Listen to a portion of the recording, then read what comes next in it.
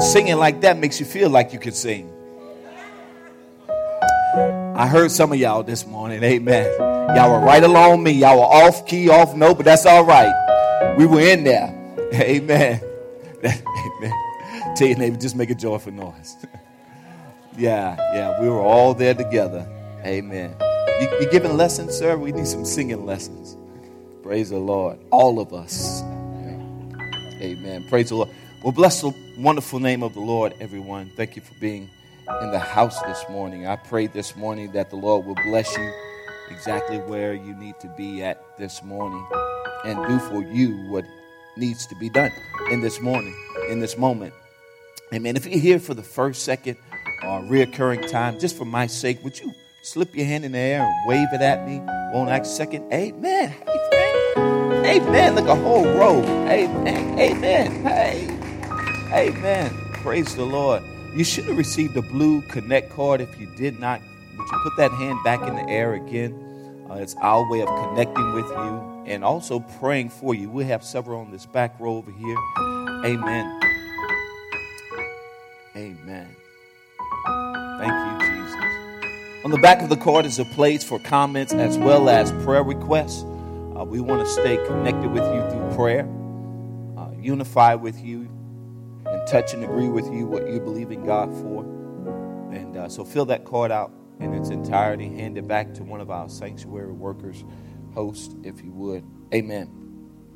Bless the Lord. If you have not yet gone on to your social media platforms, go ahead, like, share, and follow. The Lord has a word for your life on this morning.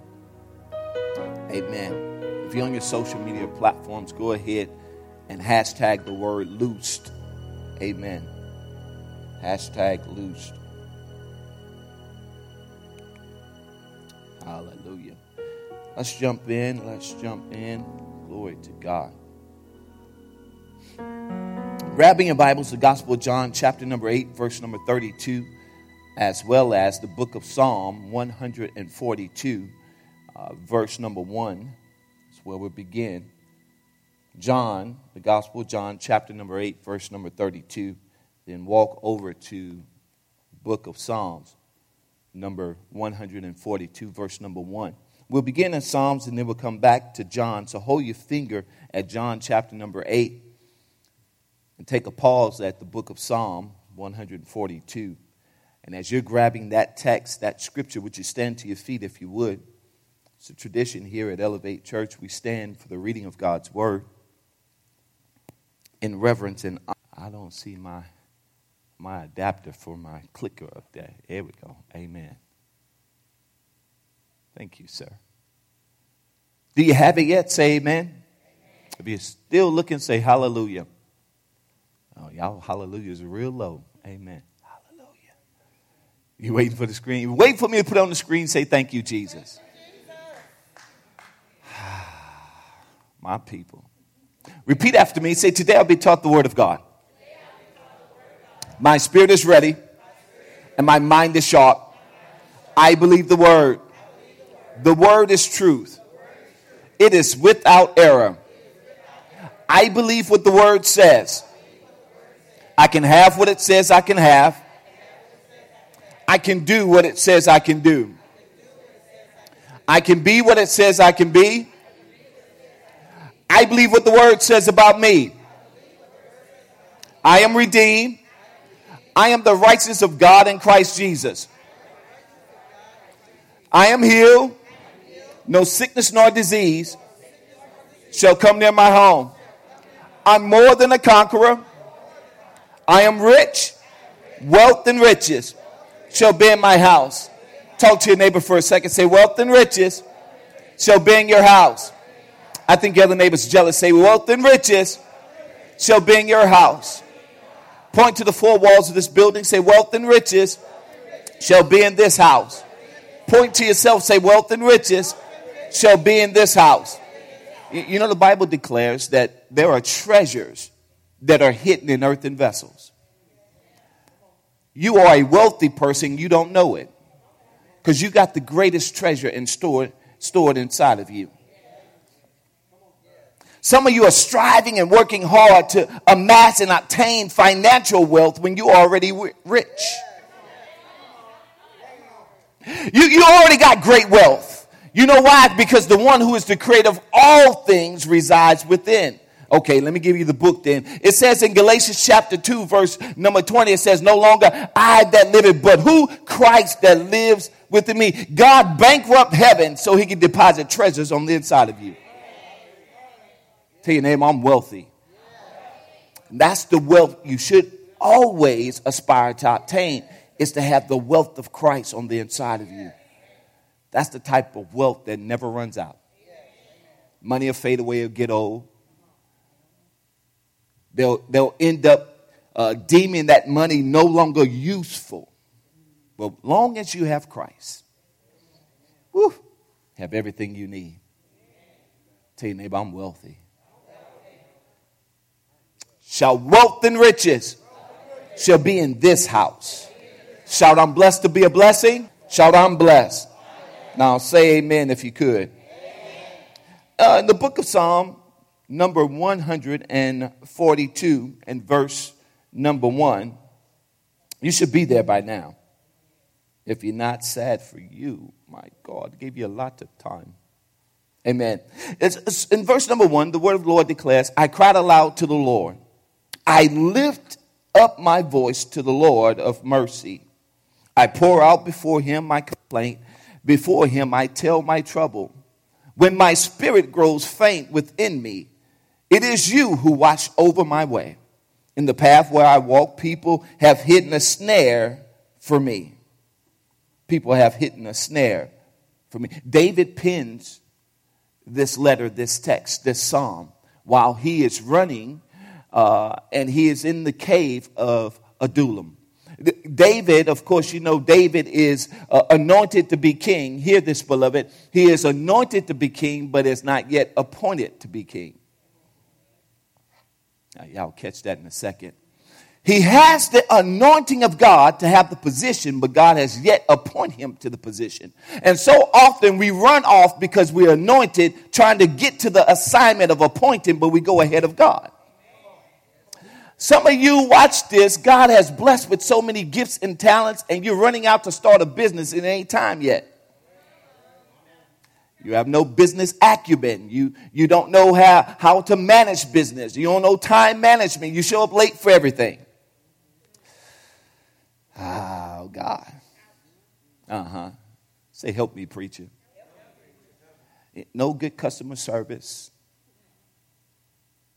So you anointed to do a thing, but you have to wait for the appointment.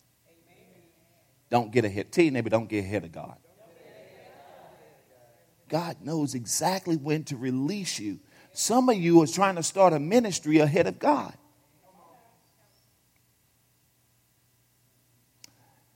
And David writes this letter. He's in a tough place, in a tough time. But watch, David has a posture in his heart to always seek after God, even in the tough places. Can I tell you something this morning? Don't save your best prayers for the cave. Some of you cry out to God the loudest in the trap place, in the storm. But don't save your best prayers for the place of entrapment. Sometimes you got to learn how to pray on the mountaintop even when it's victory. Because God wants to hear from you even then. Tell your neighbor, even then. Jump over if you would. Let's go to John chapter number 16. It says, but very truly I tell you, it is for your good that I'm going away. Unless I go away, the advocate, the paraclete, will not come to you. But if I go, I will send him to you. When he comes, he will prove the world to be in the wrong about sin and righteousness and judgment. About sin because people do not believe in me. About righteousness because I am going to the Father where you can see me no longer. And about judgment because the prince of this world now stands condemned. I have much more to say. Yes, you do. More than you can bear now. But when he, the Spirit of truth, comes, he will guide you into all truth. And he will not speak on his own. He will speak only what he hears. And he will tell you what is yet to come. He will glorify me. Yes, he does. Because it is from me that he will receive what he will make known to you. And all that belongs to the Father is mine. That is why I said the Spirit will receive from me what he will make known to you. God wants you to know. Tell your neighbor, God wants you to know. Let us pray. Father, now in the name of Jesus, I declare, Lord, that your Spirit and your power fill this place. Anoint my voice, God. Anoint their ears. Let them hear, God, not from me, but from heaven. I'm just a vessel, so therefore, God, I decrease as you increase in this place. Holy Spirit, have thine way in this holy tabernacle. We bind every spirit, every principality, every wickedness, every root worker, every cast speller, every black magic, white magic, every voodoo, every hex that will try to come to hinder your people, oh God, from hearing this word today. I pray now, God, that the eyes of their understanding be open now in the name of Jesus. We block the airways from the principality speaking wickedness in their hearing now in the name of Jesus. A hedge of protection around this place now, a ring of fire protecting each and every one, God, now in the name of Jesus. I declare freedom and liberty in this place in Jesus' mighty name. Somebody shout amen. You may be seated in the presence of the Lord. I'm going to try real quickly to give you what the Lord has given me. I want to talk real quickly from the thought trapped. Somebody shout trapped. With the subtopic, help, I need to get out of my head. Come on, somebody. Have you ever felt trapped before? Have you ever felt like you were in a tight place, a secluded place, a tight place where it seems like all of the walls were coming in upon you? Trapped.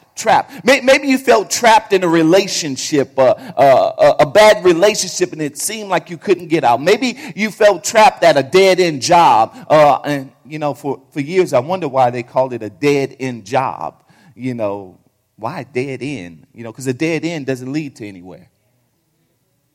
And so maybe on your job, you feel like it's a dead-end job, like your career is going nowhere, like life has just come to a halt. Anybody ever felt trapped before? For those of you who have never felt trapped before, just keep on living. Because this is what life comes to do. Life comes to put snares and tolls upon you. But Jesus said, I've come to give you life and life more. I come to loose you so you can live an abundant life. Jesus doesn't want you trapped. Amen. Or he definitely don't want you in a trap house.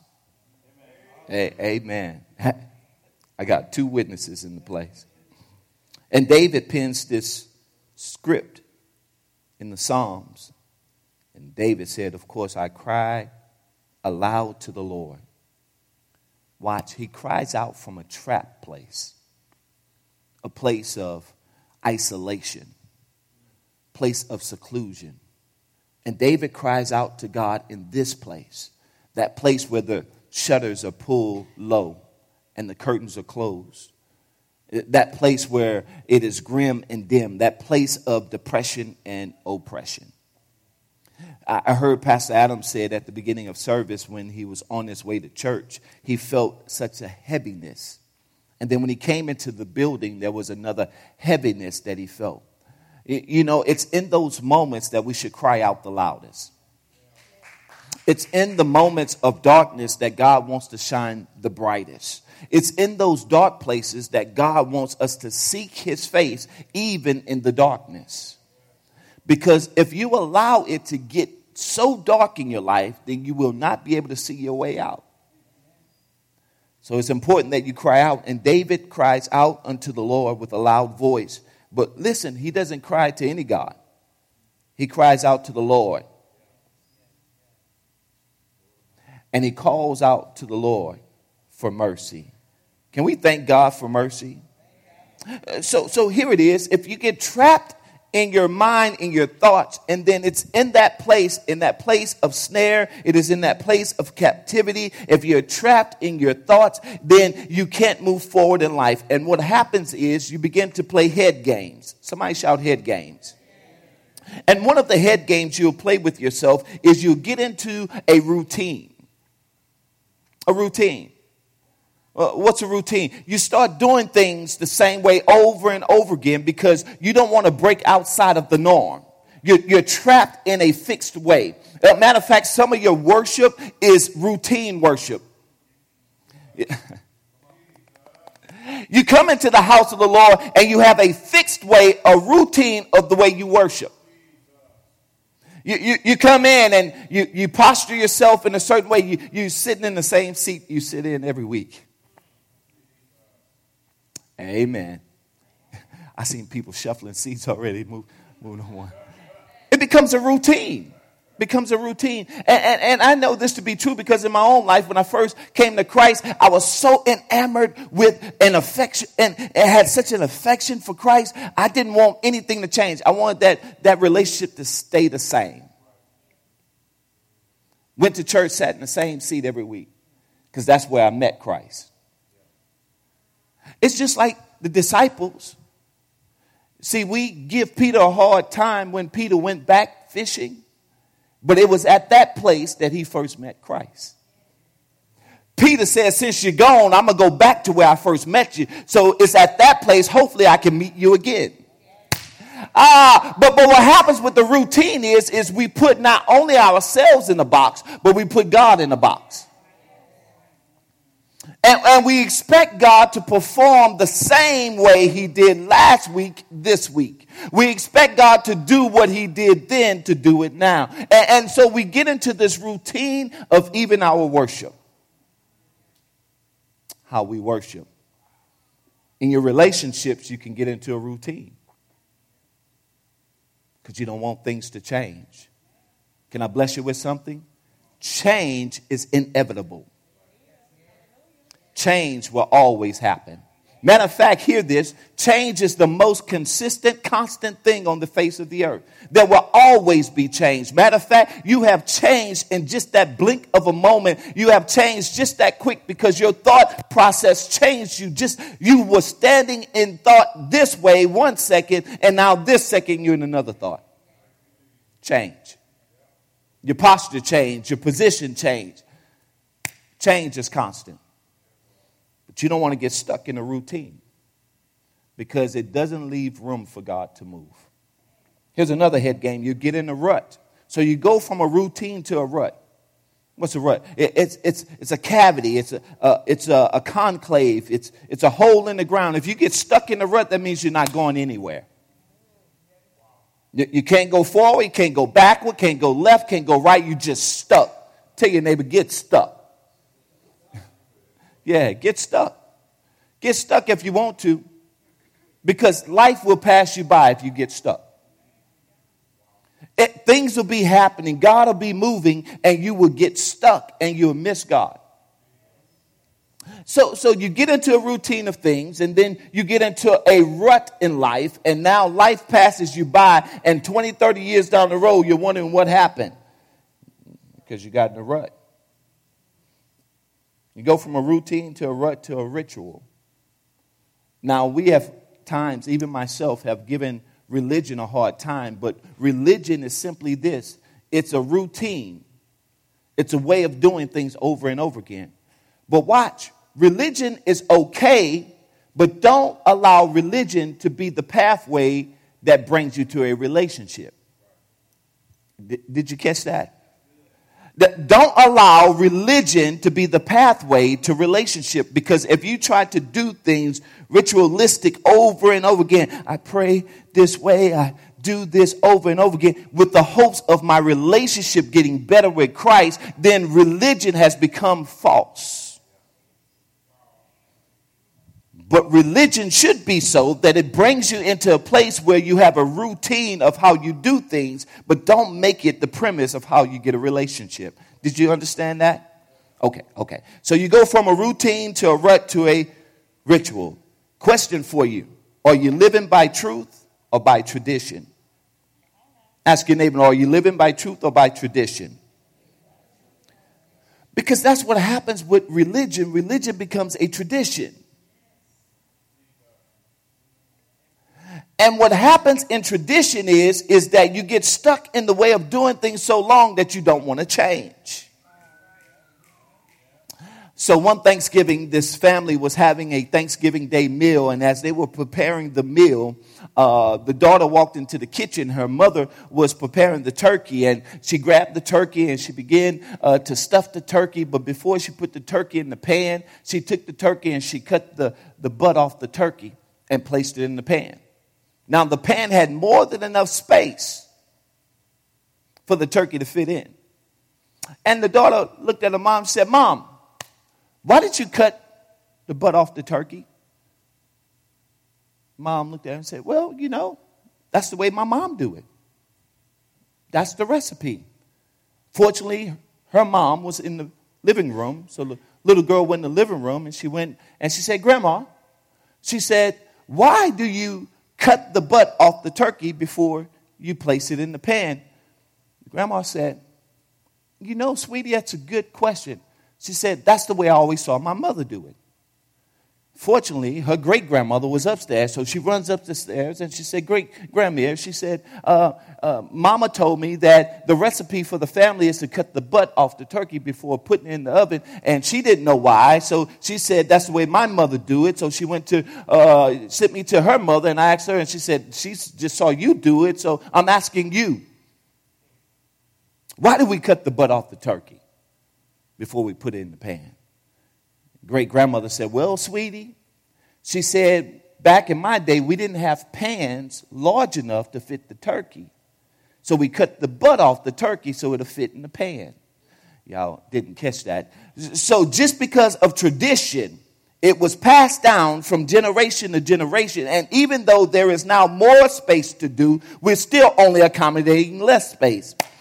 There's something God wants to do in your life, and tradition has reduced you to a small place when God has brought you to a large place. And now you're living life in a rut because now you're doing things small when God has made things large.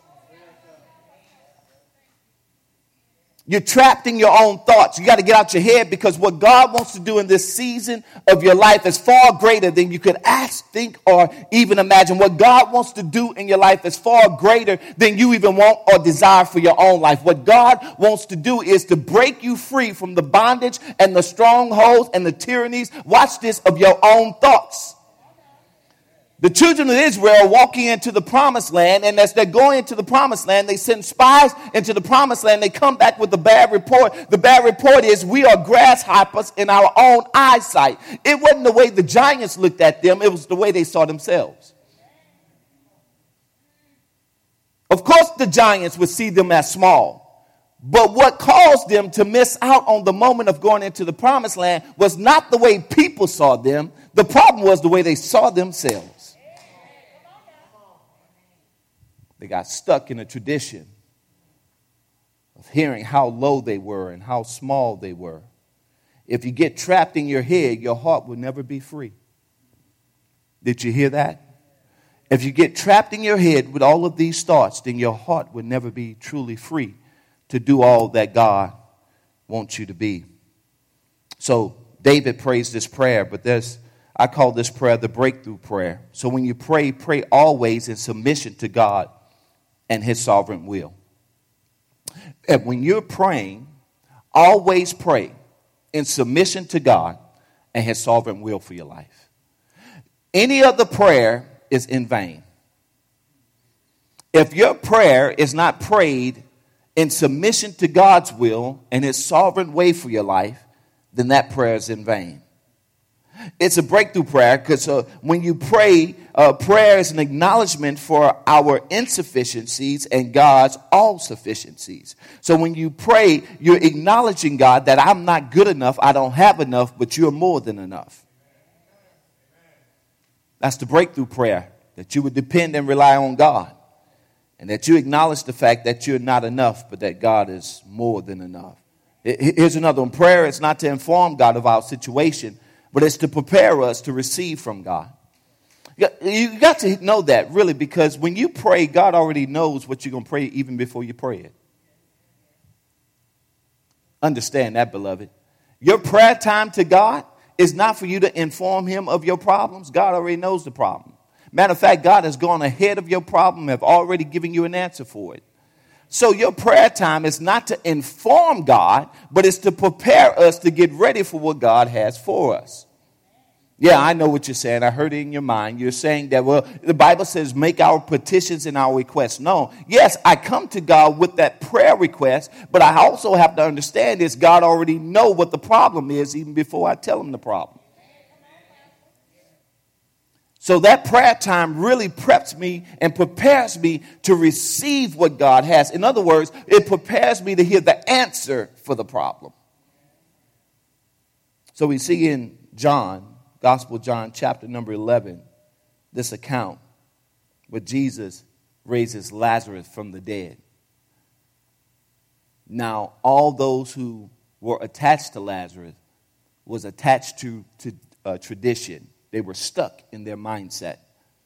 And the people around them were stuck in their mindset. They all got into a rut. And in verse number 38, it says, Jesus, once more deeply moved, came to the tomb. It was a cave with a stone laid across the entrance. Take away the stone, he said. But Lord, said Martha, the sister of the dead man, speaking of Lazarus, by this time there is a bad odor, for he has been there for 4 days. See, it was tradition that after 3 days, they would make sure that the tomb is sealed so there was no more burial rites performed. That after 3 days, they had to make sure that the tomb was sealed, that no one would go in because there was a foul odor. It's a proven fact that at 4 days, the body begins to decay. It begins to deteriorate. So she says to Jesus, Jesus, listen, my brother has been dead 4 days. You can't go in the tomb. It's tradition that the tomb is sealed on this day. It's tradition that nobody touches the body at this moment because this is the way it's always been done. That after 3 days, we seal the tomb and nobody goes in. Somebody shout, they're in a rut. They got into such a routine, a rut, and a ritual of the way of things being done where Jesus steps on the scene. When Jesus steps on the scene, he disrupts the routine. He disrupts the ritual, and he sets things the way it should be set. And then Jesus said, did I not tell you that if you believe, ask your neighbor, do you believe? He said, did I not tell you if you believe you will see the glory of God? So they took the stone away. And Jesus looked up and said, Father, I thank you that you have heard me. I know that you always hear me, but I say this for the benefit of the people standing here, that they may believe that you sent me. And when he had said this, Jesus called in a loud voice, Lazarus, come forth. Now, most theologians and scholars say he had to call Lazarus by name because if he would just say, come forth, every dead person in the grave would have came. You know, God is so specific about what he wants to bring you out of. God is very specific. He knows your name. He knows what you're in and what you need to come out of. And when he calls you by name. You know why? Because he knows your name. Matter of fact, God is so amazing, he knows every hair upon your head. Even the 3 that you have. Amen. Amen. We're going to make it. Amen. I'm trying Miracle Grow right now. It's not working yet, but keep praying for me. Amen. Amen. And come out that rut. Amen. Amen. I'm going to come out the last couple of strands I have. I'm going to shave it all off. Amen. So the dead man came out, and his hands and feet were wrapped with strips of linen and a cloth around his face. Jesus said to them, catch this key phrase, take off the grave clothes and let him go. Take off the grave clothes and let him go. Now watch. Not only does God want to set you free, but he also wants you to be free from the thing that is holding you. You got to breathe in this text for a second. Watch. Lazarus is alive, but he is still held bound. Lazarus have breath in his body, but he still have bondages. And watch, when God comes in your life, he resurrects you unto new life, but there's still some stuff holding you and keeping you in bondage. If y'all would be real with me for a moment, there's some things that you're still struggling with. And I'm talking about AC after Christ, not BC before Christ. As a Christian, we're still struggling in some things. He has set you free, brought you to life, but you're still held bound. And Jesus tells them, listen, Lazarus is alive now, but he's still in bondage. Lazarus has life and breath in his body, but he is still held captive. Some of us are held captive in the thoughts of our mind from the past failures, hurts, and pains caused and inflicted by others. And maybe even by some bad decisions we have made of our own. You don't want to step forward because you failed in the past. You don't want to go forward because in the past you failed. So now going forward now also is a reflection of what happened in the past. So I'm just going to stay right where I am because if I move, I'm going to fail again. And he tells them to take off the grave clothes and let him go. Can you hear this for a second? Whatever you hold on to will eventually shape you. Whatever you hold on to will eventually shape you. That's why it's so important that you hold on to the hand of God. You hold on to Jesus' unchanging hand. Because if you hold on to his hand, eventually he'll shape you, mold you, fashion you, and create you into the thing that he desires best for your life. Tell your neighbor, hold on. I don't know who this is for this morning, but I really feel that somebody has been troubling in their mind with bad thoughts. Thoughts that have been holding you captive. You keep seeing yourself in light of your past failures and mistakes. You're trapped in your head. Matter of fact, some of you, it was hard just making it to church this morning because of the church hurt you experienced in the past. And you're looking and observing. And you're critiquing and criticizing. You're looking at the worship and you're saying,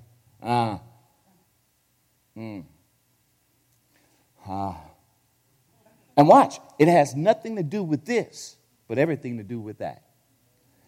What happened in the past at your last church? The thoughts of the pain and the church hurt that you experienced there. Why do I do air quotes? Because really there is no such thing as church hurt. It's people hurt, not church hurt. It's the people in the church that hurt you, not the church that hurt you. So we need to get that out of our vernacular, that it is not church hurt, it's the people that hurt me in the church. And we have taught the world how to view church by our own words and by our own confession. Oh, I have church hurt. You don't have church hurt, baby. You have people hurt that hurt you in the church, but it was not the church that hurt you, because God would never make something to hurt you. He called the church his bride. Why would his bride hurt you?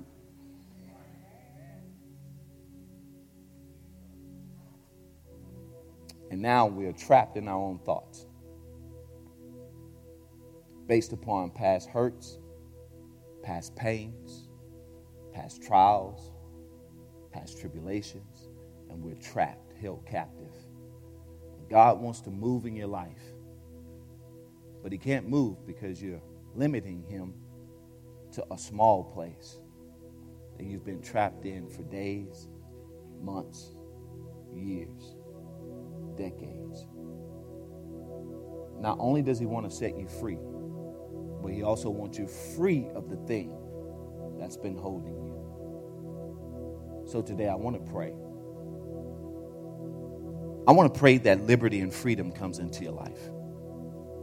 Notice I didn't say that you're delivered of the thing. God wants you free from the thing. Deliverance is only taking that past hurt and pain and moving it from one place to the next place. You're delivering that pain from one spot to another spot. Well, God says, I want you totally free from it. That when you see that thing, it has no hold on you anymore. See, I'll just testify for a second. When God set me free from alcoholism, I can now walk down aisle number 6 where the alcohol is, and it don't bother me. Why? I've been set free from it. I can go back to the hood where they smoke much dope, and I used to participate with them, and I can just walk up and it don't affect me. Why? Because I've been set free. If I were only delivered from the thing, I would still get them shakes. Yeah. You know that thing you struggle with every time it arises? You like, oh, help me, Jesus, help me, Jesus. Holy Spirit, activate. Holy Spirit, activate. That's because you've been delivered, not set free. The thing that you're free from bothers you no more. Whom the Son sets is free indeed. And Jesus tells them, Lazarus is alive, but take the grave clothes off. Today I want to pray that the grave clothes come off of you, that you be trapped no more. Bow your heads with me. Father, now in the name of Jesus, we call forth every Lazarus in this house this morning. Everyone who have been held captive by the enemy. Every trap, every snare, every plot, every plan, every bondage, every yoke that has been placed upon them. Today we declare freedom now in the name of Jesus. Free from all past hurts and pains. It will not be their portion. So Father, we thank you for freed hearts, freed minds, freed spirits in the name of Jesus. So Father, now as we call them forth, we declare freedom in their life. If you're here this morning, and I'll make my first appeal to those of you who don't know Jesus Christ and the pardon of your sins. It's my first appeal. You're here today, and you need to accept Jesus as your Lord and Savior. I'm speaking to you. My second appeal is to those of you who are backslidden. God is married to the backslider. You made some mistakes. You've done some things wrong. Your relationship have been strained between you and God. Today, He's calling you back home. That's you today. I'm speaking to you. Maybe this third appeal is that you've been living in a small place and God is calling you to a large place. You've been living a life that has not been a life to the fullest. Your relationship with Him has not been as grand as it should be. If that's you, I'm going to ask you now to slip your hand in the air. Accept Christ the first time I see you. Backslidden, coming back to make it right with Him. If that's you, lift your hand in the air. Or maybe you're not living in the abundant life that He has called you to live. A closer walk and a closer relationship with Him. If that's you, lift your hand in the air. Do it now. Thank you, Father. I see you. I see you. I see you. I believe there's others today that needs to make a decision. If that's you, lift your hand. Thank you, Lord. God, we bless you. God, we thank you. And God, we give you glory. My last appeal is to those of you who are here today. You don't have a church home. For what good is a member of the body if it's not connected to a body? One would say, well, I'm a member of the body. I can watch church on virtual through live stream, or I can experience God all by myself. Yes, all that is true. But as a member of the body, you need to be connected to a body. And you don't have a church home, but God is calling you to be a part of Elevate Church. If that's you today, would you lift your hand? Thank you, Holy Ghost. Thank you, Father. God, we give you glory. God, we give you praise. It's in Jesus' mighty name. Can we give the Lord a hand clap of praise? If you're online today and that's you, God wants to do a work in your life, you can simply text the word loose in the box below. If you're looking for a church home, you can simply text the word join to 225-361-2016. For those of you who are looking for a church to be a part of, just text that word join to that number that is on the screen. Amen. Well, bless the Lord. Amen. Amen. And amen. Can you stand to your feet if you would as we get ready to close out? Amen. God, we bless you. God, we thank you. Hallelujah. Thank you, Lord Jesus.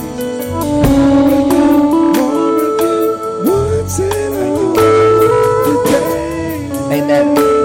Listen, if you're here for the first, second, or third time, recurring time, I will be outside the door to my left, your right. I would ask that as you're exiting the building, that you would exit from the right door and the left door. My left, my right, your left, your right, my left on this side. For our first time guests, I would love to shake your hand and meet you on this side as we close out in prayer. Father, we thank you, Lord God. Thank you for the word that was given. We thank you for the hearts and the ears that have heard this word. And I pray, oh God, that you will bless them. A manifestation of your word will take place in their life. God, we bless you and trust you, God. It's in Jesus' mighty name we pray. Amen and amen. There's a God that falls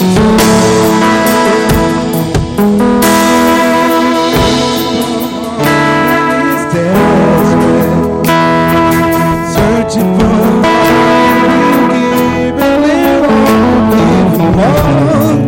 he wants it all. There's a God that walks over the earth, searching for love, searching for a child that will give him all. He wants it all. He said, love me with your heart.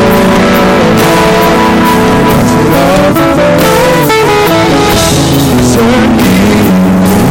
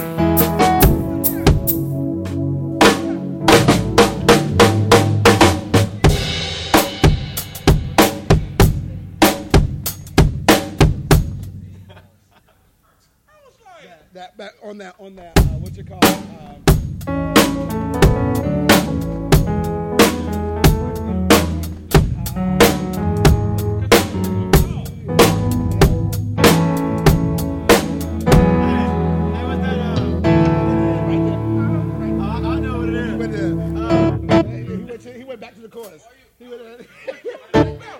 I tried to change. I could not change it because the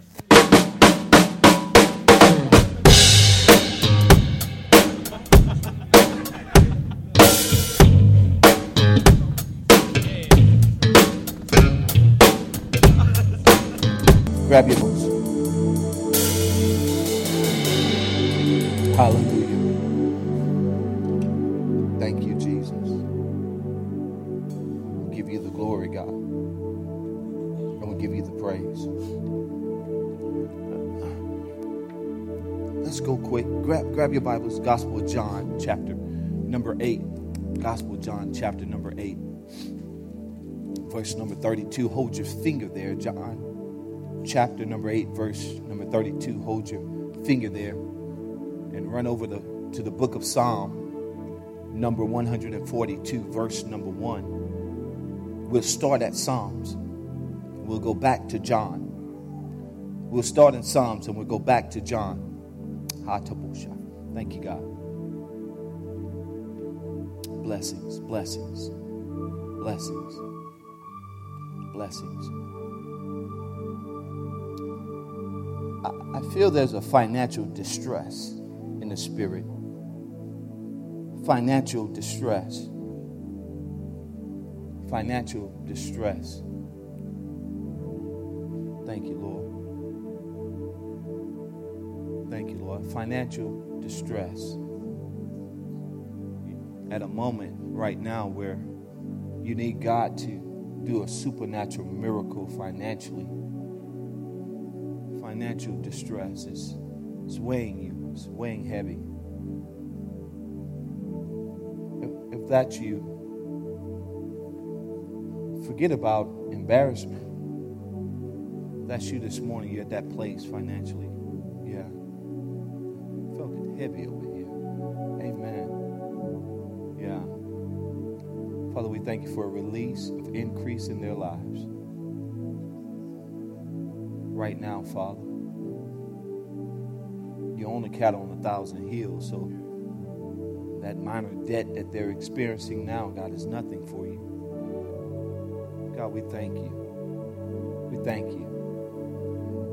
I heard the number 742. 742. 742. 742. The Lord says he's going to multiply. Because you don't just need that, you need that plus. 742 is the number I heard. And he said not only is he going to meet that need, but he's going to extend that need into the next month to meet that as well. Thank you, Father. God, we bless you. God, we give you glory. In Jesus' name. It's okay, I flow in the Spirit. Thank you, Father. So what happened is, for those of you who are here maybe for the first time or reoccurring time, is that the Spirit of God, when we yield ourselves to Him, God has His way. That means you get out the way. Oh, well, preacher, come on, give the word. No, we allow the Spirit of God to have His way. It's Yahweh's way and not our way. It's His way and not our way. So if y'all would bear the moment of the Holy Spirit to have His way in this place, I promise you God He will do exceedingly above, beyond you could ask or even think. See, y'all got to get away from this church as usual thing. 3 songs, a message, an offering, an altar call, and then you're out the door. God wants to do more than what we have restricted or limited Him to. And I just take apostolic liberty at this moment is to really just rest in this moment, because I don't want to hasten past God. As if God is doing something in somebody's life, then I want to yield to that so that they can experience God to the fullest. Now, if you're selfish enough to say, well, we need to move on, then I recommend that you try us another Sunday. Amen. But this may be for your neighbor, if not for you. This may be for the person to your left or to your right, and maybe not you. But if you are wise enough in this moment, is to sow a seed of intercession and to pray for your neighbor. Sow a seed of intercession, that you will stop thinking about yourself and pray for them right now. The power of a seed is that when you sow it, the seed, the purpose of a seed is to die and to produce a harvest. So as you're sowing the seed of prayer, you actually can open your eyes and expect a harvest of the seed that you're sowing. Because every seed shall produce of its own kind. So what you're praying for them, you can expect to be multiplied back unto you. Pressed down, shaken together, and running over. It's the purpose of a seed, to die and to produce. To die and to produce. To die and to produce. That's what intercession is. Intercession is death and manifestation. Death and manifestation. Are you praying? Are you praying? Jesus asked the disciples, can you pray and watch, but for an hour? Can you pray and watch for an hour? Can you pray for your neighbor? Thank you, Lord.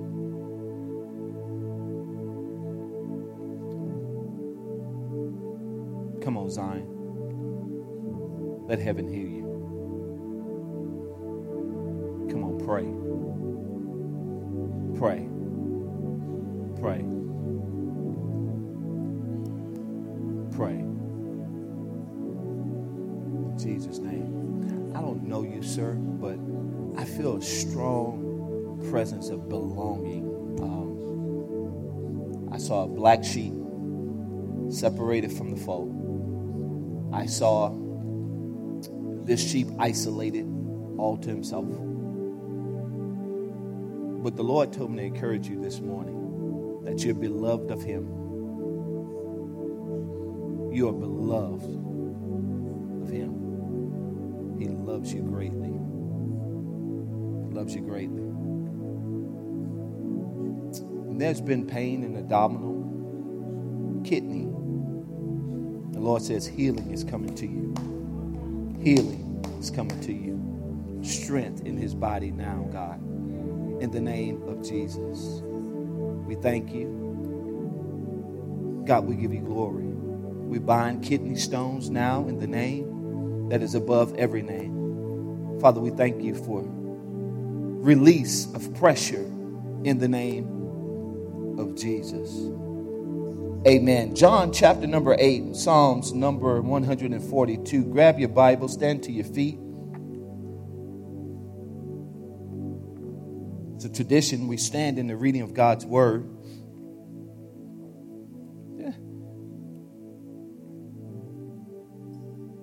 We make a faith declaration here at Elevate Church. The reason why we do so is that we do so to remind the devil that we believe God at his word.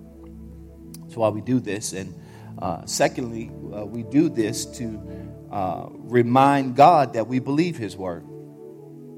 Thirdly, we make this faith declaration is to remind ourselves that we have to believe God's word. So if you would, repeat after me real loud, real strong. Today I'll be taught the word of God.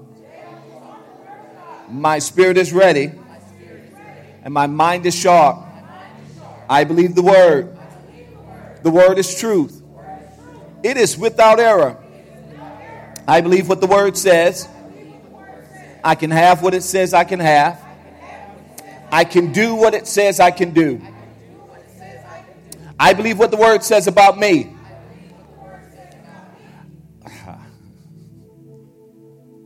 Do you really?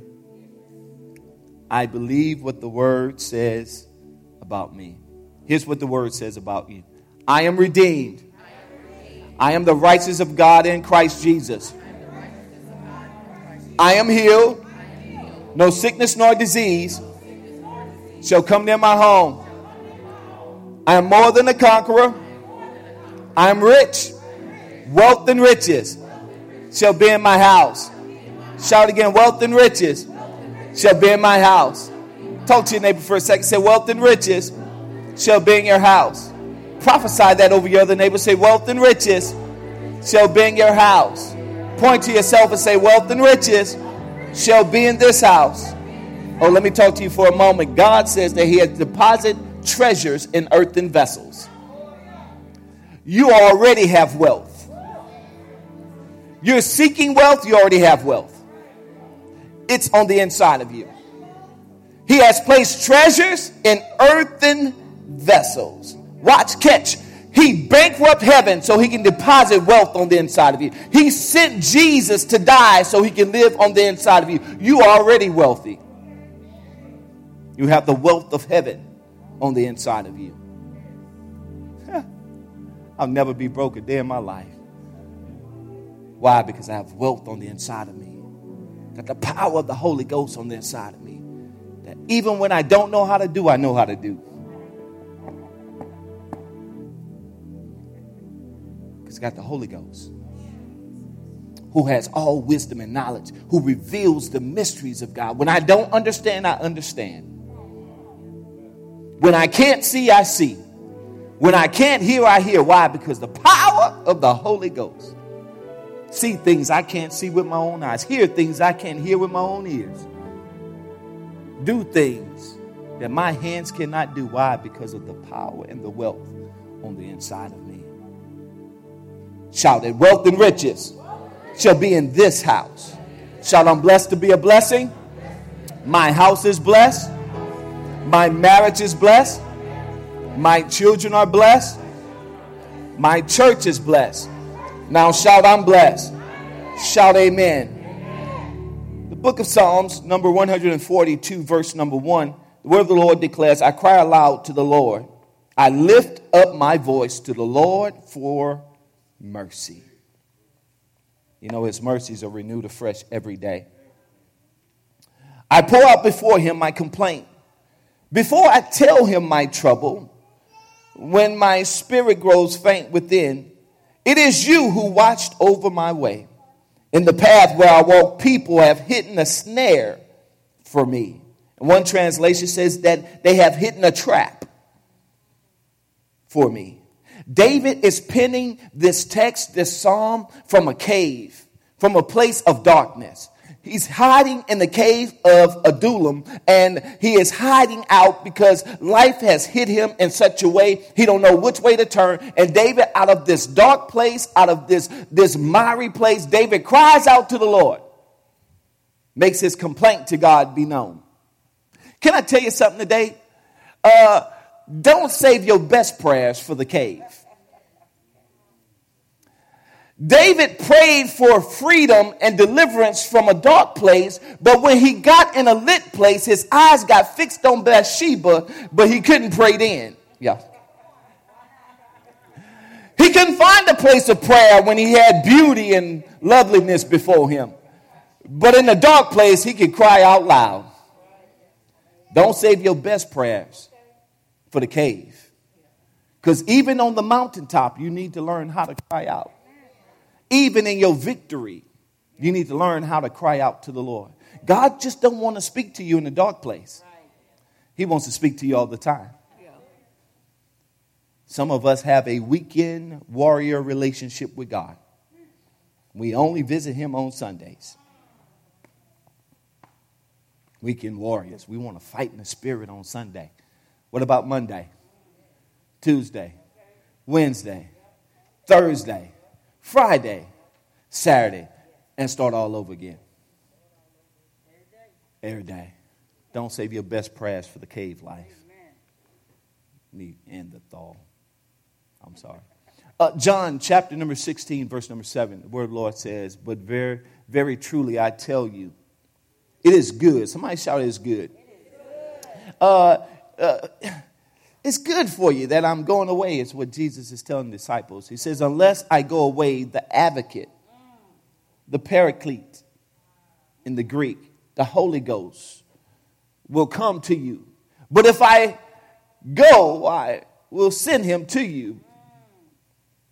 When he comes, he will prove the world to be in wrong about sin and righteousness and judgment. That's what the word says. It goes on and says about sin because people do not believe in me. About righteousness because I am going to the Father where you can see me no longer. And about judgment because the prince of this world now stands condemned. I have much more to say to you. Yes, he does. More than you could bear.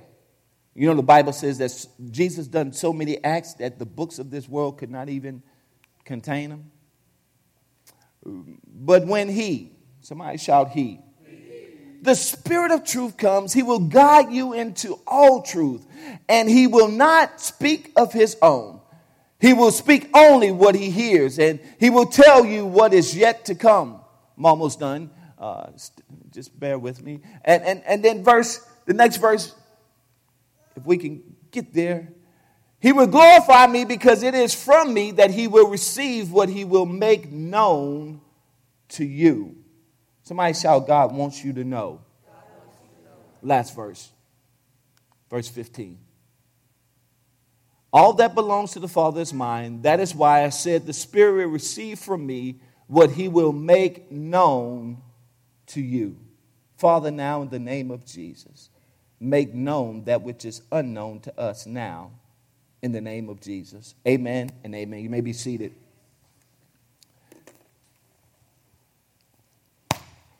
Real quick. Have you ever been in a place where it seemed like everything around you was collapsing?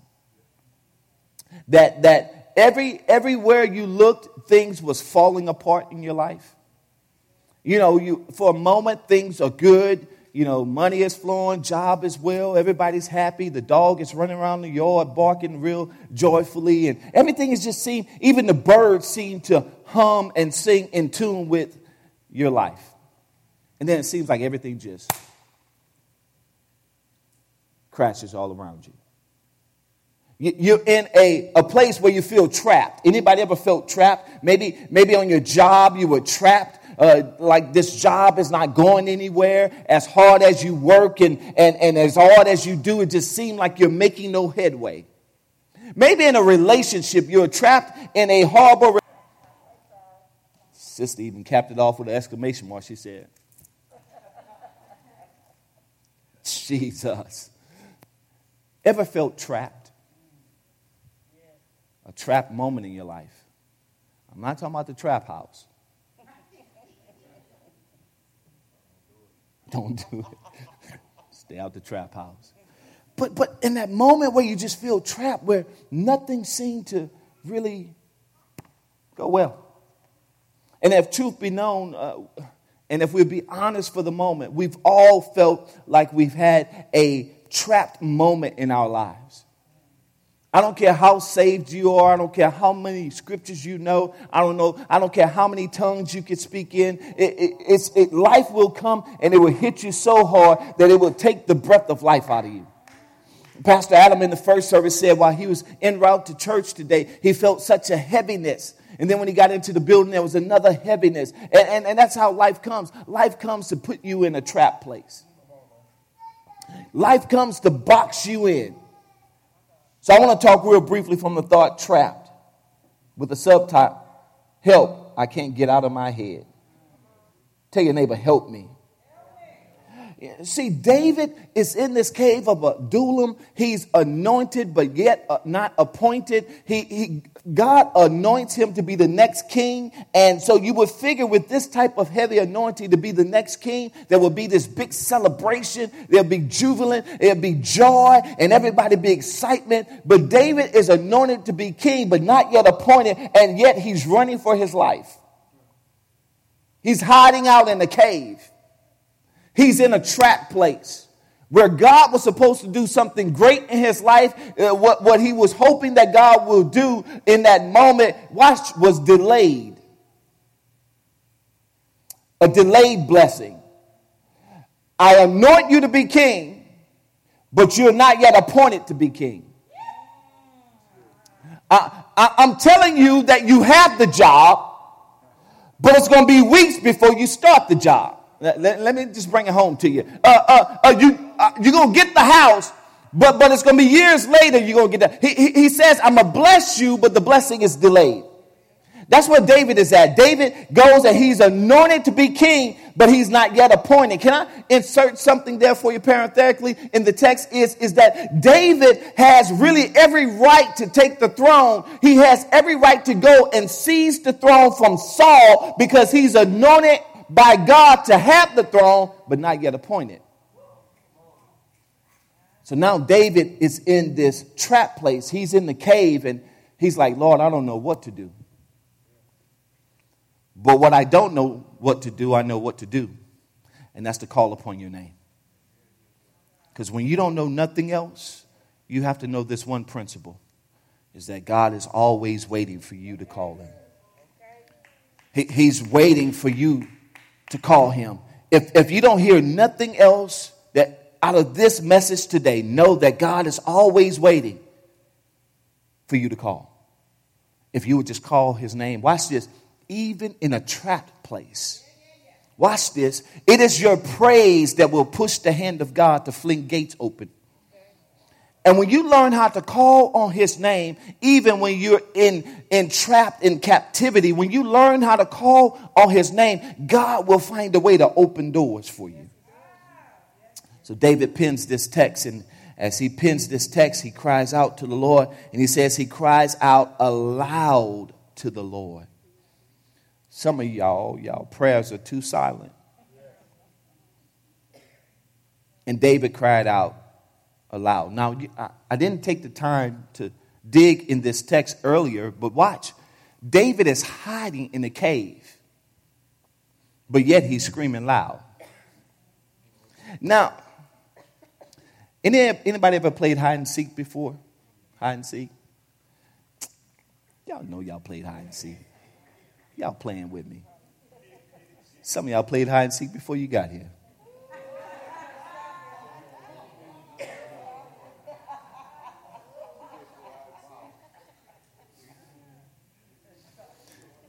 Amen. Hiding from your kids, hiding from your spouse. Yeah, Mama, what time you coming home? Mama got to shop. Mama ain't shopping at all. She's sitting at the park, just wanting some time to herself, playing hide and seek. Y'all know I'm telling the truth. Daddy, what time you got? I got to work overtime. I ain't going to be home. Rack them up again.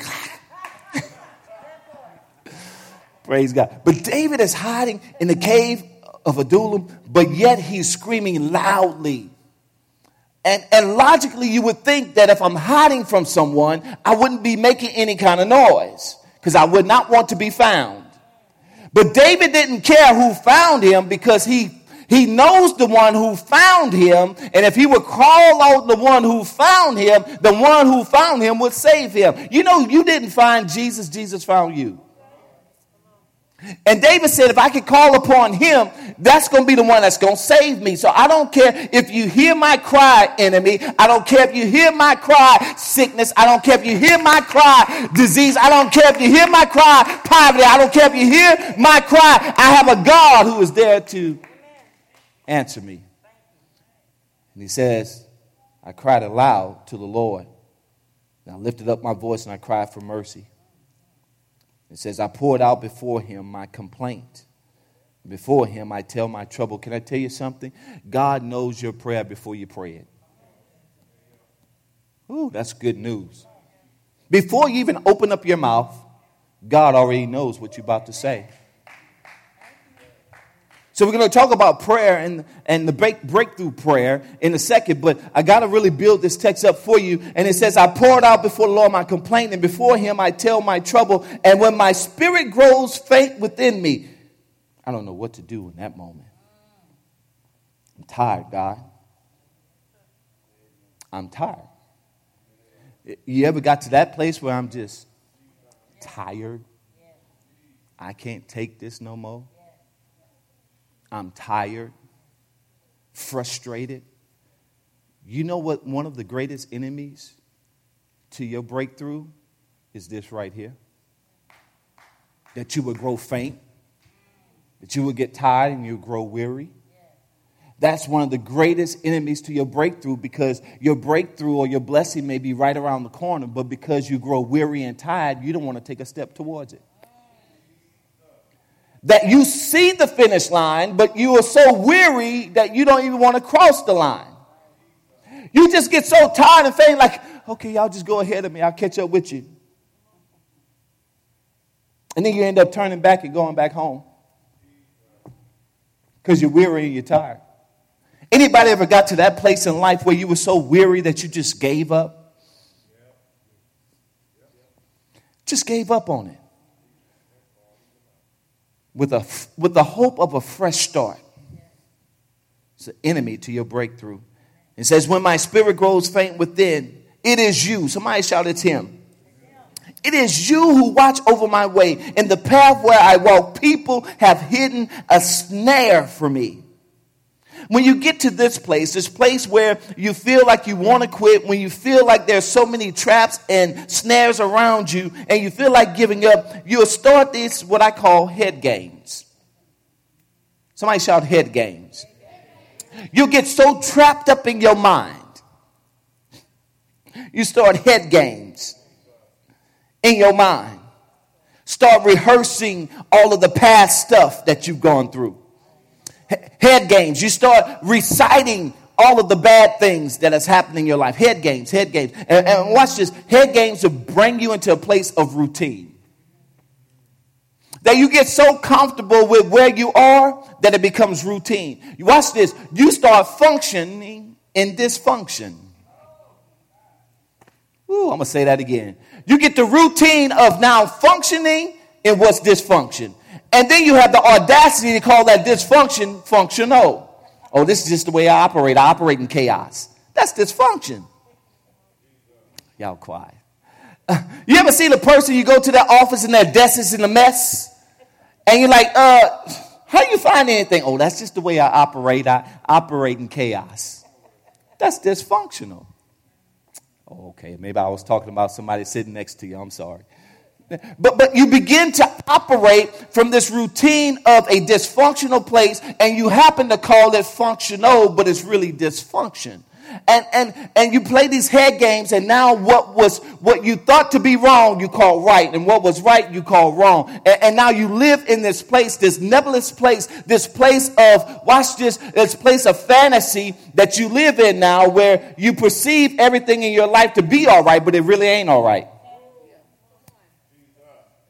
The marriage really ain't where it's supposed to be, but you're telling everybody, oh, we're just so happy.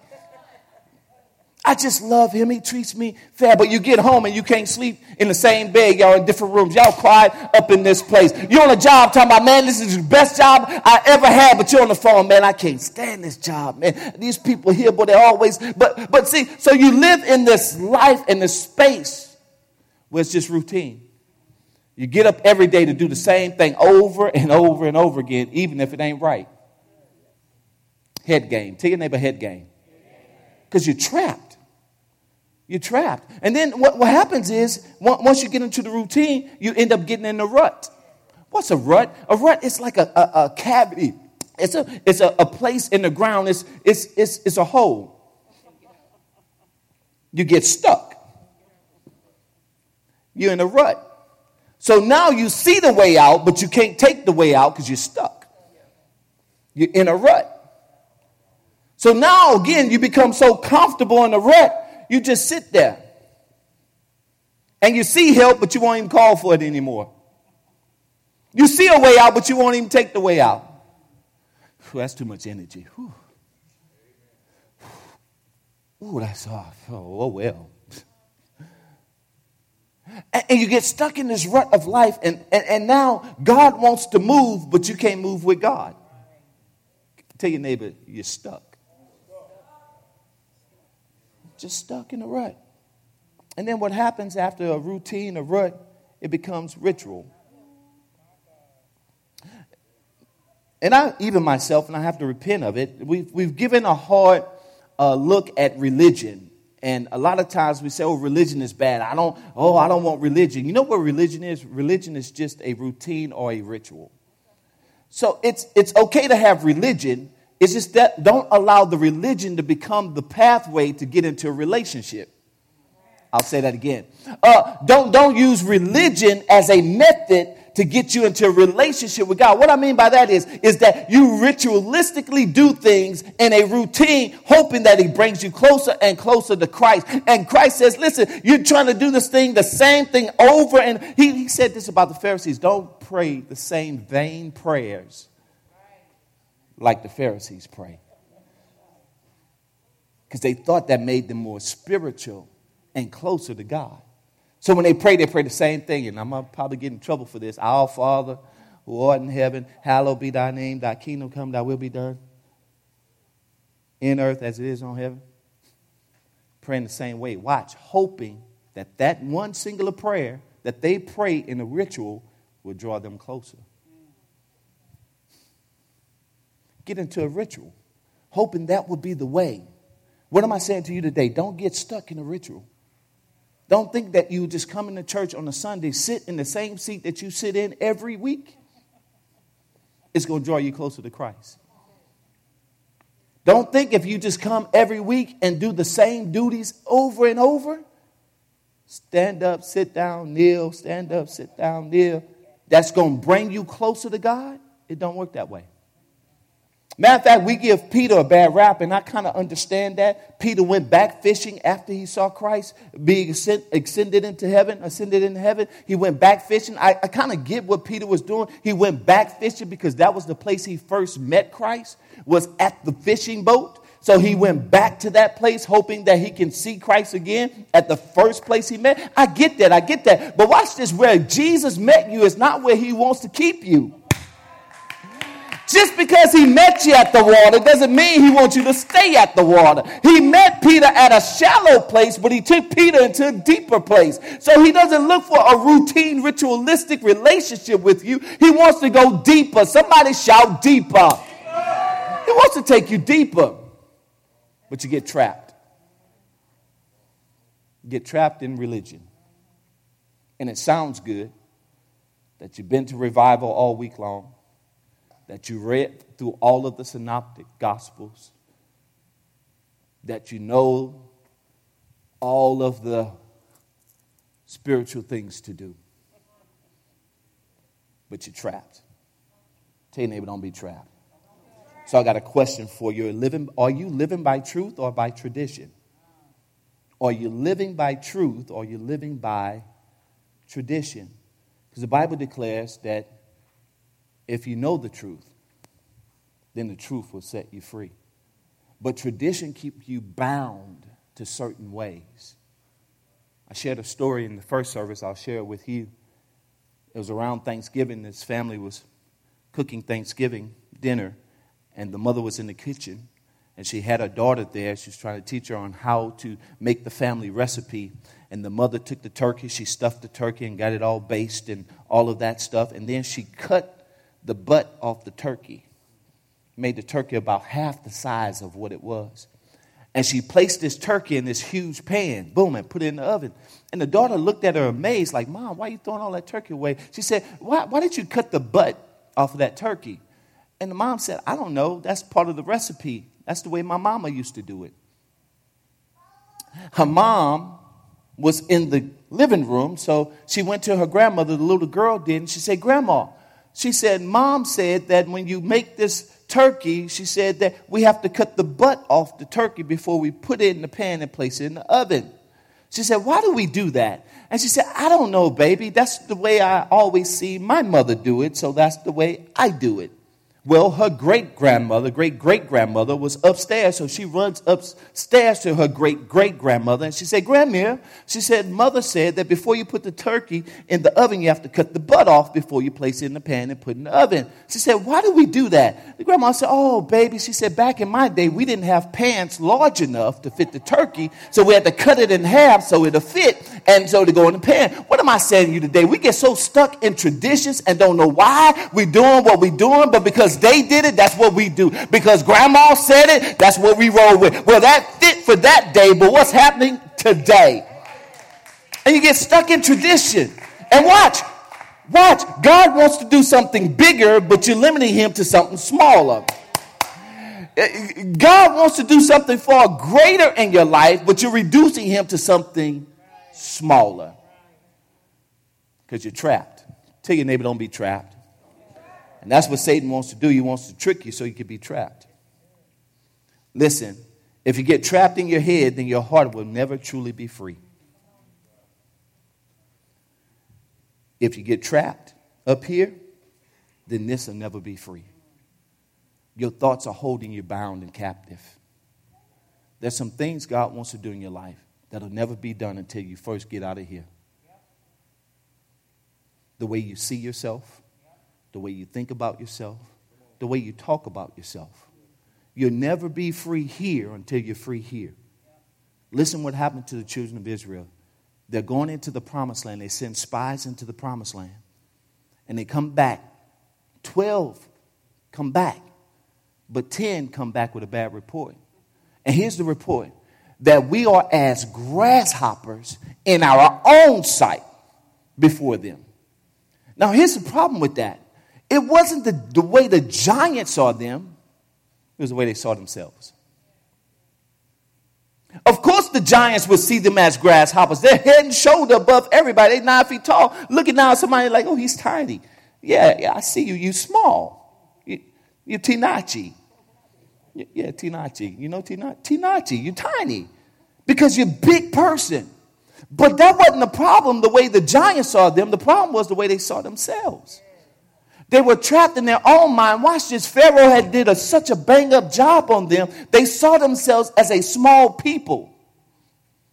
And that's the way they began to believe about themselves, that we're small. That's really why Pharaoh tried to kill all of the firstborn male children, because they were growing such large numbers of people. Pharaoh said, we got to stop them from growing, so let's kill all of the male children because we want them to stay small.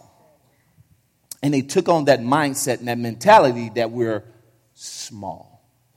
So even though they were freed from the hand of Pharaoh, they were still held captive in their heads. If you get trapped in your head, your heart will never be free. Well, here's a breakthrough prayer. Somebody shout breakthrough. Always pray in submission to God and his sovereign will. To be set free and to truly be set free, when you pray, pray in submission to God and his sovereign will. That's where your freedom comes. The best way to get free from whatever you're in when you pray is to pray God's will for your life. Hear me when I say this, beloved. I said it to you before in the past. God is only responsible to give back to you what he gave you. I'll slow it down. God is only responsible to give you back to him. Give you back to him what he gave you. Give back to him what he gave you. Yeah, that way. Back to, no, the other way around. You're going the wrong direction. He's only responsible to give to you back to what he gave you. Something like that. I said it right the first time. I said say. So that's what we're going to go with. So watch what happens. What did God give you? He gave you his word. So when you pray his word. So he gave you his word, so you give back to him what he gave you. I just wanted to get y'all to thinking there for a second. So what he does is he's only responsible for that. He gave you the word. So you got to give him his word back. Watch, his word will go forth and it'll accomplish everything it's supposed to accomplish. It'll come back to him and it will accomplish everything it's supposed to accomplish. Why? It's because God says, I'm going to give it to you. If you give it back to me, I'm going to manifest it. I'm only responsible to give you that and to give you back what I gave you in the first place. So the best way to pray when you're going through a trap place is to pray in submission to God and the sovereign will for your life. Here's the next one. Prayer is acknowledgement of our insufficiencies and God's all-sufficiency. Is that when you pray, you have to acknowledge the fact, God, I can't do this without you. God, I don't have enough. I ain't smart enough. But you are more than enough. Prayer is an acknowledgement that you need God more than he needs you. So when we pray that way. The third breakthrough prayer is not to inform God of our situation, but to prepare us to receive from him. God already knows your prayers before you pray them. So your prayer is not to inform God of your problem. God already knows your problem. It prepares you to hear the answer for the problem. That's what prayer does. It puts you in a posture to hear from God what he has to say about your situation. Can you say amen? So listen, here's a scenario that happened in the Bible, and I'm done. Jesus has a situation that he has come upon. Amen. He's having a good time over there. I just love it when kids have a great time in church. Amen. Amen. You know, Jesus said, suffer not the little ones. Amen. Amen. Hey. I love it. Hey. And I'll leave that boy alone. He good. Amen. Praise God. Let him get his praise on. He a handful too.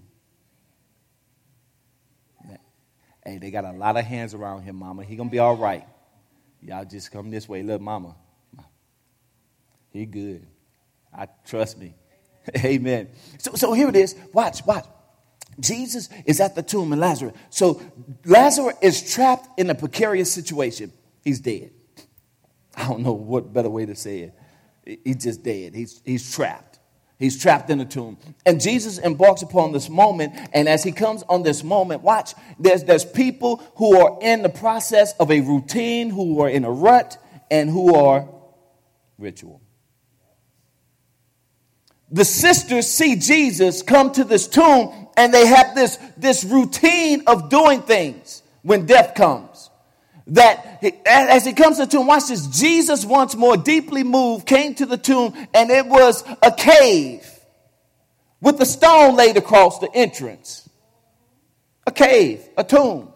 And then verse number 29 says, Jesus says, take away the stone, he said. But Lord, Martha said, she was the sister of Lazarus, the dead man, the trapped man. By this time, there is a bad odor, for he has been there for 4 days. See, what happens in their culture at the time was that there was a burial ceremony, a ritual that they would perform. And within those 3 days, the tomb could be opened so they can go and prepare the body. You remember Mary and Martha at the tomb went to go and prepare Jesus' body on the resurrection? In that time, the stone is placed and rolled away so they could get the body right. But what happens is this routine, this ritual that they were stuck in is now 4 days. He's beyond the time. They got so used and accustomed to 3 days being the process, Jesus shows up on the 4th day. Isn't that amazing how Jesus disrupts things in your life? He just turns stuff upside down. When you thought it was going to happen one way, he come in and do a whole nother way. You thought like last year he came through and he broke through in your life, but this year he does it a whole nother way. You know, some of you waiting on the IRS for a check. And God come around and do something totally different. You get a bonus on your job that's more than your return on your taxes. And you waiting on that return to buy a new car, and God just does it a whole nother way. You go in there and get interest free, amen, no money down. He just mess your head up like that. But 4 days is the process, and they're like, this is the way it goes, Jesus. You can't do this. It's beyond the routine. This is the way grandma and them do it. You can't do it this way. It's 4 days. He stank. Don't do it, Jesus. Because this is the way we do. Verse 40 says, then Jesus said, did I not tell you? Yeah, I know Jesus had some gangster in him, huh? Jesus said, listen up here, homie. Did I not tell you, if you believe, you will see the glory of God? So they took away the stone. Then Jesus looked up and said, Father, I thank you that you have heard me. I knew that you will always hear me. But I said this for the benefit of the people standing and sitting at Elevate Church, that they may believe that you sent me. When he had said this, Jesus called in a loud voice, Lazarus, come out. Most preachers said he had to call Lazarus by name, because if he would have just said come out, every dead person in the tomb would have came out. But you know what that says to me, though, is that God is very specific of you. He knows your name. And when he calls you out of a situation, he's calling you in particular out the situation. He knows what the person next to you going out need to come out of, but he's calling you particularly, say, come forth. It tells me that God is so concerned about me specifically, that with over 8 billion people on the face of the earth, God knows my problem to call me out of that thing. Lazarus, come out.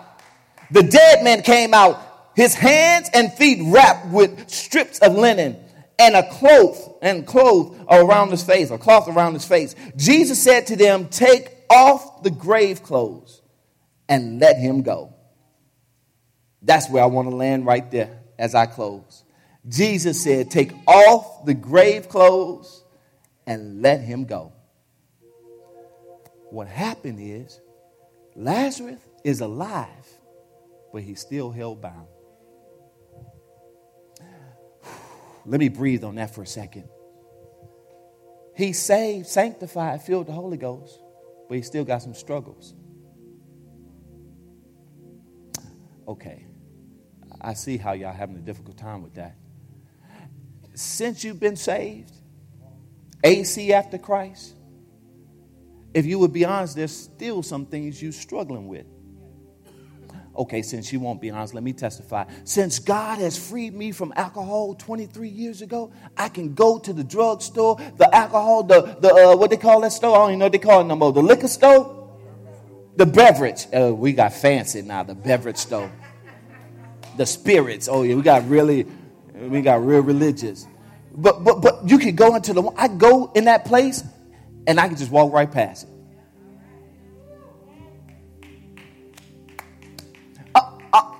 Listen, I smoke more dope than the dope man could sell. But I go back to the hood when they smoking dope and it don't bother me. Why? Because the grave clothes been taken off. And there's a lot of saved, sanctified people still got some.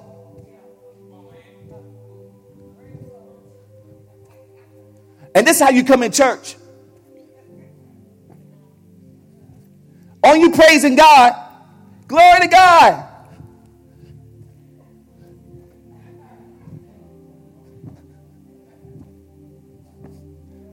You got some struggles. And I'm not talking about BC before Christ, AC after Christ. And you come to church and you got thoughts in your mind that you're trying to battle and get away from, but they're still there. And you're worshiping with your hands up and you're here physically, but mentally you're somewhere else. If you would be honest, you would say while you're worshiping, you have some thoughts that are not really godly.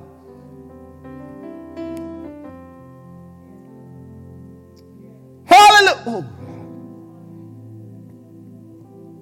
You get home and you're reading your word and you're distracted by stuff that are commercials, internet, magazine mailings. Y'all quiet. And you're struggling. You pass by that liquor store and you want to pull in. Matter of fact, sometimes you pull in and sit in the parking lot. And you're praying. Holy Ghost, help me. Holy Spirit, activate. Holy Spirit, activate. Holy Spirit. And you're struggling. And you're saved. Oh, I want to talk to the saved, struggling folk for a moment. You got life. You got breath, but you still got grave clothes on. Jesus said, take off the grave clothes. I want to loose you so you can be free. I don't want you just to have life. I want you to have life and life more abundantly. I don't want you to just come to church and have a feel-good moment for a moment. I want you to have this feeling all the time. I want to be the one that's your joy in the midst of sorrow. I want to be the one that is the expression of love when you're feeling unlovable. I want to be the one. Take the grave clothes off. You've been trapped in a situation where you think that this stuff will be the solution. You think just one more hit, one more drink will be the answer. Just one more night fling with. Jesus said, I want to be the answer. Take the grave clothes off of him. Because watch this. Whatever you hold to will eventually shape you. If you hold to these thoughts, eventually it will shape you. It will make you who you never thought you would be.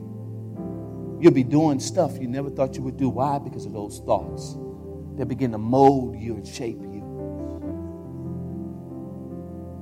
You'll be, I am who I say I am. Because you have rehearsed that to yourself over and over and over and over and over and over again. Oh, let me give you a Bible then. It says, as a man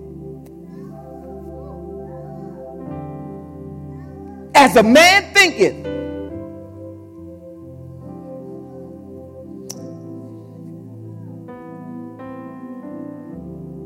I am. So if I don't say who I am according to who he says I am,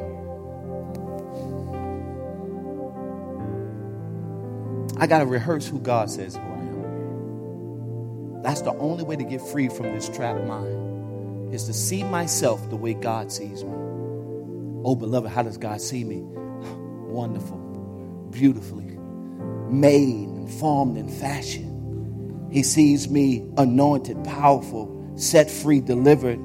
He sees me gifted. How does God see me? That's what I rehearse over and over to myself. That when I feel like I'm in that trap place, I cry out from that dark place. And I say what God has said about me. That's my freedom. Because God doesn't want me just to be delivered. He wants me to be set free. God doesn't want you just to be delivered.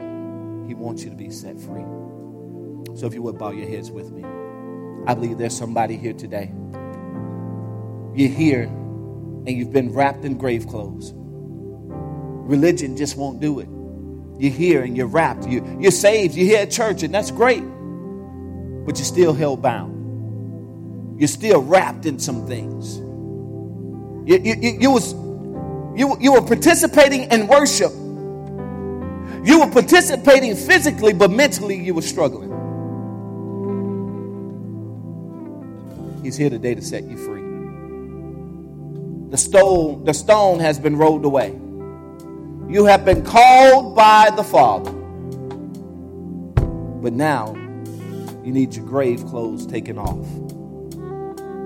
I'm going to pray, after which I want to talk to those who are trapped, saved, and struggling. Because this is really my appeal to you today. The Bible says that God is married to the backslider, so he loves you. This is not a message of condemnation nor guilt to come upon you. God loves you. So I'm going to pray, after which I'm going to ask that you make the most boldest declaration that you can make.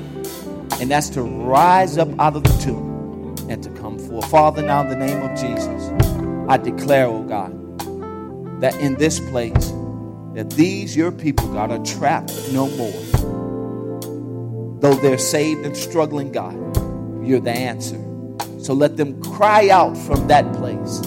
Because it's from that place of their plea and their cry they can find mercy and grace in you. So, Father, we bless them now.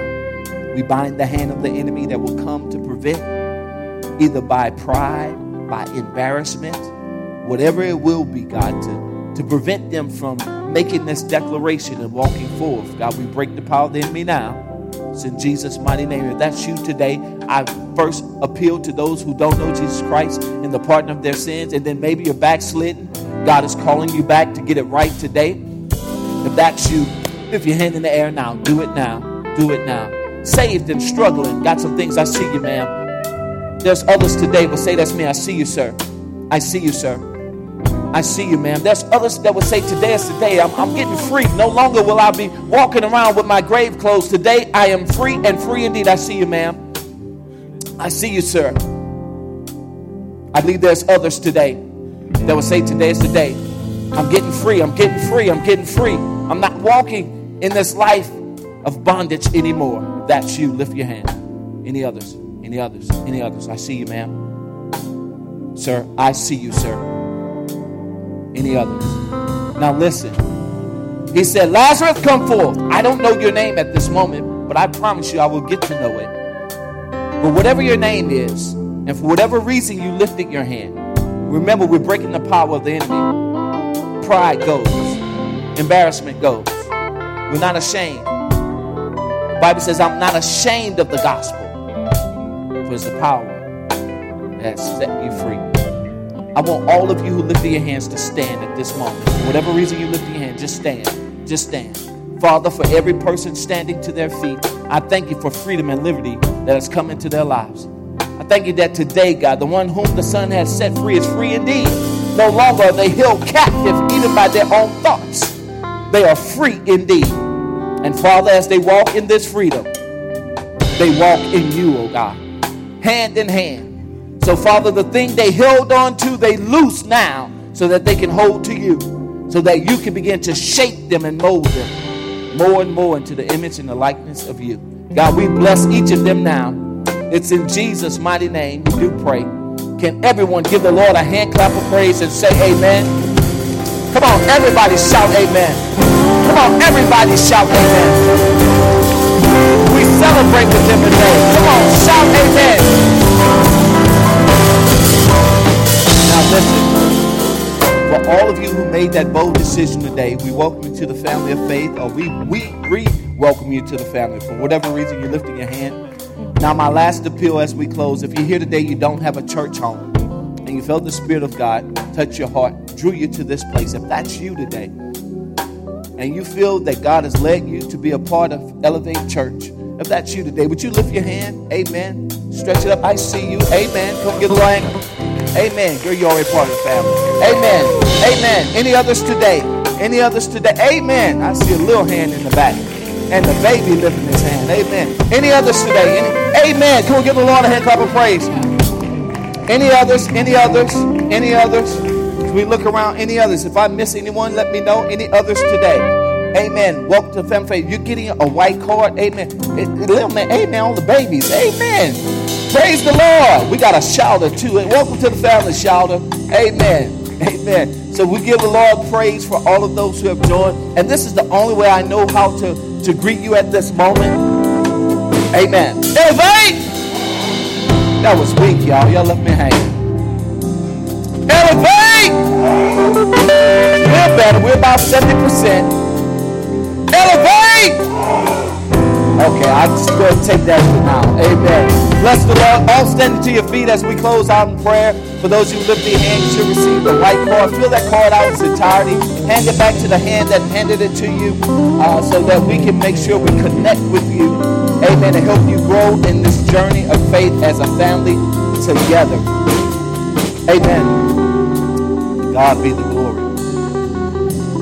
So as Pastor Tiffany said, you don't have to rush off for dinner. We do have chicken and ribs, amen, plates for sale. Amen. You felt glory on that, huh? Amen. You're hungry. Amen. Amen. Amen. So listen, for all of our first, second time guests, I would love to shake your hand, meet you, and greet you before you leave on today. I'll be in the foyer. Amen. Can you grab a mic? Pastor Adam, get you close out in prayer. Amen. God is doing some amazing things here at Elevate Church. Amen.